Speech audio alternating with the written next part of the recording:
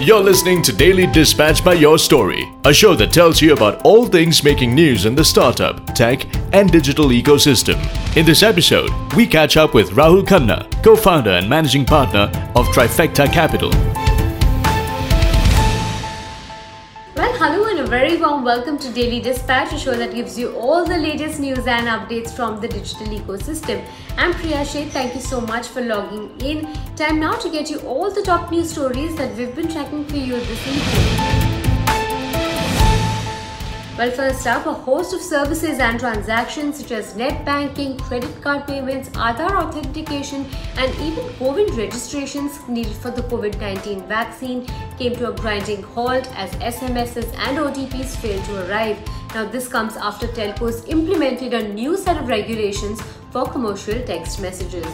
Well, moving on to the second headline of the day, EdTech startup Quizizz has raised $12.5 million in a Series A funding round led by Eight Roads Ventures. Now, the round also saw participation from existing investors. It will be using these funds to expand its team, to support school as well as corporate customers, as well as to accelerate international user growth. Well, the Karnataka government will soon be reviewing its existing startup policy as announced by the Karnataka Chief Minister while presenting the state budget. Now, Karnataka was one of the first states in the country to come up with a separate policy for the startup ecosystem. Well, moving on, Edelweiss Wealth Management has launched the third series of the Edelweiss Crossover Opportunities Fund with a targeted corpus of 5,000 crore rupees. Now, a Category 2 AIF, it will be focusing on late-stage PE as well as pre-IPO investments. Well, moving on to the final headline of the day, InsurTech startup Riskcovery has raised $5 million in a Series A funding. The company will be utilizing this funding to build new insurance products, invest in its data science team, as well as products, and quadruple its partner network in the next 18 months. Well, moving on to our second segment, I have with me someone who has been in news of late. I have with me Mr. Rahul Khanna from Trifecta Capital. Thank you very much for joining us today. First of all, talk to us about the fund close that just took place, 1,025 crore rupees. How easy or difficult was the process? Thanks, Priya. Yes, we did close our fund last week at 1,025 crores. Fundraising is never easy.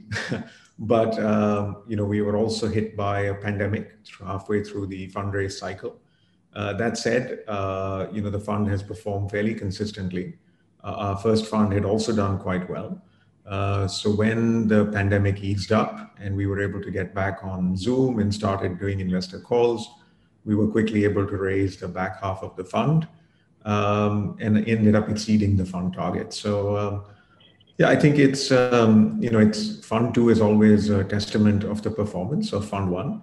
And so we feel good about where we are today. Give us a sense on the performance of Fund 1 and also in terms of Fund 2, how much of it has already been deployed? So typically a fund like ours targets mid-teens IRR, so somewhere between 15 and 17% IRR. Fund 1 is tracking to that target. We've been able to make quarterly distributions now for 5.5 years. And for most of that period, we've beaten the hurdle. So I think the consistency of returns from Fund 1, and then from Fund 2, we started drawing capital in March 2019. We've drawn about 700 odd crores from the fund, but through recycling, we've deployed over 900 crores from that fund. So we still have, another 25 odd % to draw. And then we have another cycle, which we can do through recycling. So we have enough dry powder available in the fund right now. When you talk about the overall investment scenario and the kind of sentiment, because I know that you speak to several foreign investors as well. So run us through what is the kind of sentiment at this point in time, considering that, we're just going through a pandemic. But as far as India is concerned, what is the global outlook? I think, the recovery from the pandemic, particularly in India, because the lockdown was so severe, I think the recovery, has been extraordinary relative to some of the other markets. And also because there was a part of India that was shut down completely, digital became the only way to engage. So whether it was in education or healthcare or daily supplies. So I think that recovery, actually led to a structural change, not just a cyclical change, but a structural move in terms of adoption.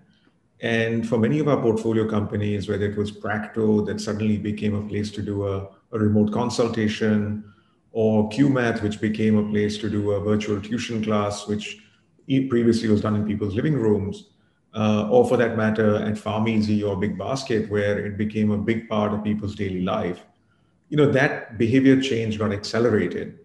And with that, I think investors saw that there is, the next wave of India can also be served by these companies. Because the first 100 million are reasonably well served. I think the big question was, can you equally do justice to the next 200 or 300 million? And I think through COVID, that question got answered. And so with that, you saw a lot more investor appetite. Many of our companies had follow-on rounds of financing at significantly higher valuations. And so I think the global investors do believe that there is a lot more headroom left for growth, which is why they continue to invest very actively. From a data standpoint, last year ended up at somewhere in the 9 billion of new capital deployed relative to 10 billion, the calendar year before that. So it was a little bit lower because for the first, kind of couple of months, March, April, May, things were difficult from a diligence, etc.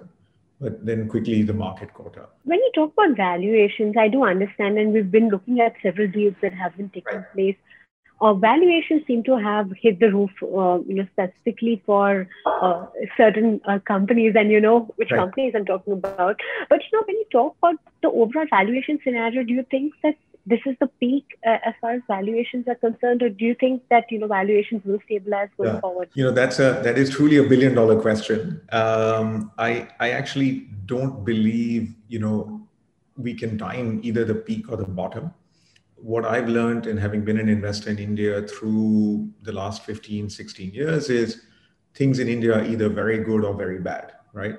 We don't seem to have a way to be moderate about the environment. So, 9 months ago, it felt like the world was coming to an end. Today it's go, go, go. So I think, at the end of the day, investors are paying a premium for scale. They're paying a premium for quality. And they're paying a premium for scarcity, right? There's only one big basket. There's one PharmEasy. There's one urban company. So I think because there are the ones, I think they're able to command a significant premium. I don't think you see that premium necessarily being available to every company, right? So I think the light is shining much more brightly on the breakout companies. And rightfully so. When you talk about exits, a lot of investors are also thinking that maybe because valuations are high, it's a good time to exit companies. What is your view on the exit scenario in India? I think this decade, is probably going to be interesting, from an investor standpoint, because for a long time, money has been coming in and not as much has been going out. The prospect of many of these companies IPOing is very real. And with that, you will see investors making great returns as well. Different investors have different horizons, and candidly, for many funds that may be late in their fund life cycle, they are obligated to take money off the table.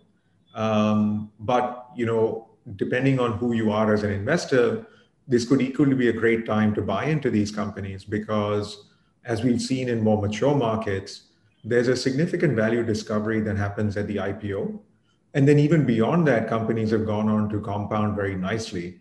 So I think it really depends on the investment horizon and your ability to stay invested or not. When you talk about your third fund, that's something that y'all have also been toying with in terms of raising a third fund. So give us some details on what will be the corpus of that fund. And in terms of investors, are you reaching out to both domestic as well as foreign investors, or give us some details? So, we are still working through the details on Fund 3. We expect to launch that in the second half of this year. One of the challenges and opportunities of India is to get your fund size right. Too small a fund and you get left behind. Too big a fund and you end up, maybe being pressured into doing investments that otherwise you might not do. So I think calibrating the fund size is an important activity that we're still involved in. We think that it could be somewhere in the range of 1,200 to 1,500 crores. Obviously, over the last 5-7 years, the market has grown considerably, and the ability for companies to absorb incremental debt has also gone up. when we started investing at Trifecta, there were 5 unicorns in India. Today, there are almost 40, right? So there's an 8x number of companies that are over $1 billion in value, but there's another generation of companies right behind that that are valued now at between 500 million and $1 billion. These companies are in sectors like healthcare, education, transport, food, agri, etc. And they do have substantial credit needs. And we just want to make sure that we can be relevant to the ones that are breakout and that are category leaders. As it relates to the color of money in the fund, traditionally Trifecta has had a lot of support from financial institutions, banks, insurance companies, domestic, private sector, public sector. So we've had strong support from institutions, which is not typical of most funds. We continue to believe that with the performance we are demonstrating, we should get allocations from domestic institutions. SIDBI has been a great partner of ours, as have RBL Bank through many years. So we expect that many of our existing investors will continue to support us like they did with Fund 2, will support us in Fund 3. We've started to make inroads into some offshore fundraising. One of the challenges with raising funds offshore is track record, and this asset class did not have a lot of data to demonstrate. Now that we are in Fund 2, and when we get to these investors who typically need to see some history, we believe that we could have an increasing share of offshore investments as well. Also, globally, yield is still very, very low. And so relative to that, this asset class could be an exciting opportunity for economies where the yields are zero or close to zero. All right. On that note, many thanks for joining us today. It's been a pleasure speaking with you. Thank you so much for being a part of Daily Dispatch. Thank you so much. Thanks, Priya. Appreciate the time. Well, time now to say goodbye. Many thanks for joining us on this edition of Daily Dispatch. I'll see you tomorrow as always at 5 p.m. Goodbye and take care. Follow us on Facebook, Instagram, Twitter and YouTube. Just look for Your Story or log in to yourstory.com. Thanks for listening to Daily Dispatch by Your Story.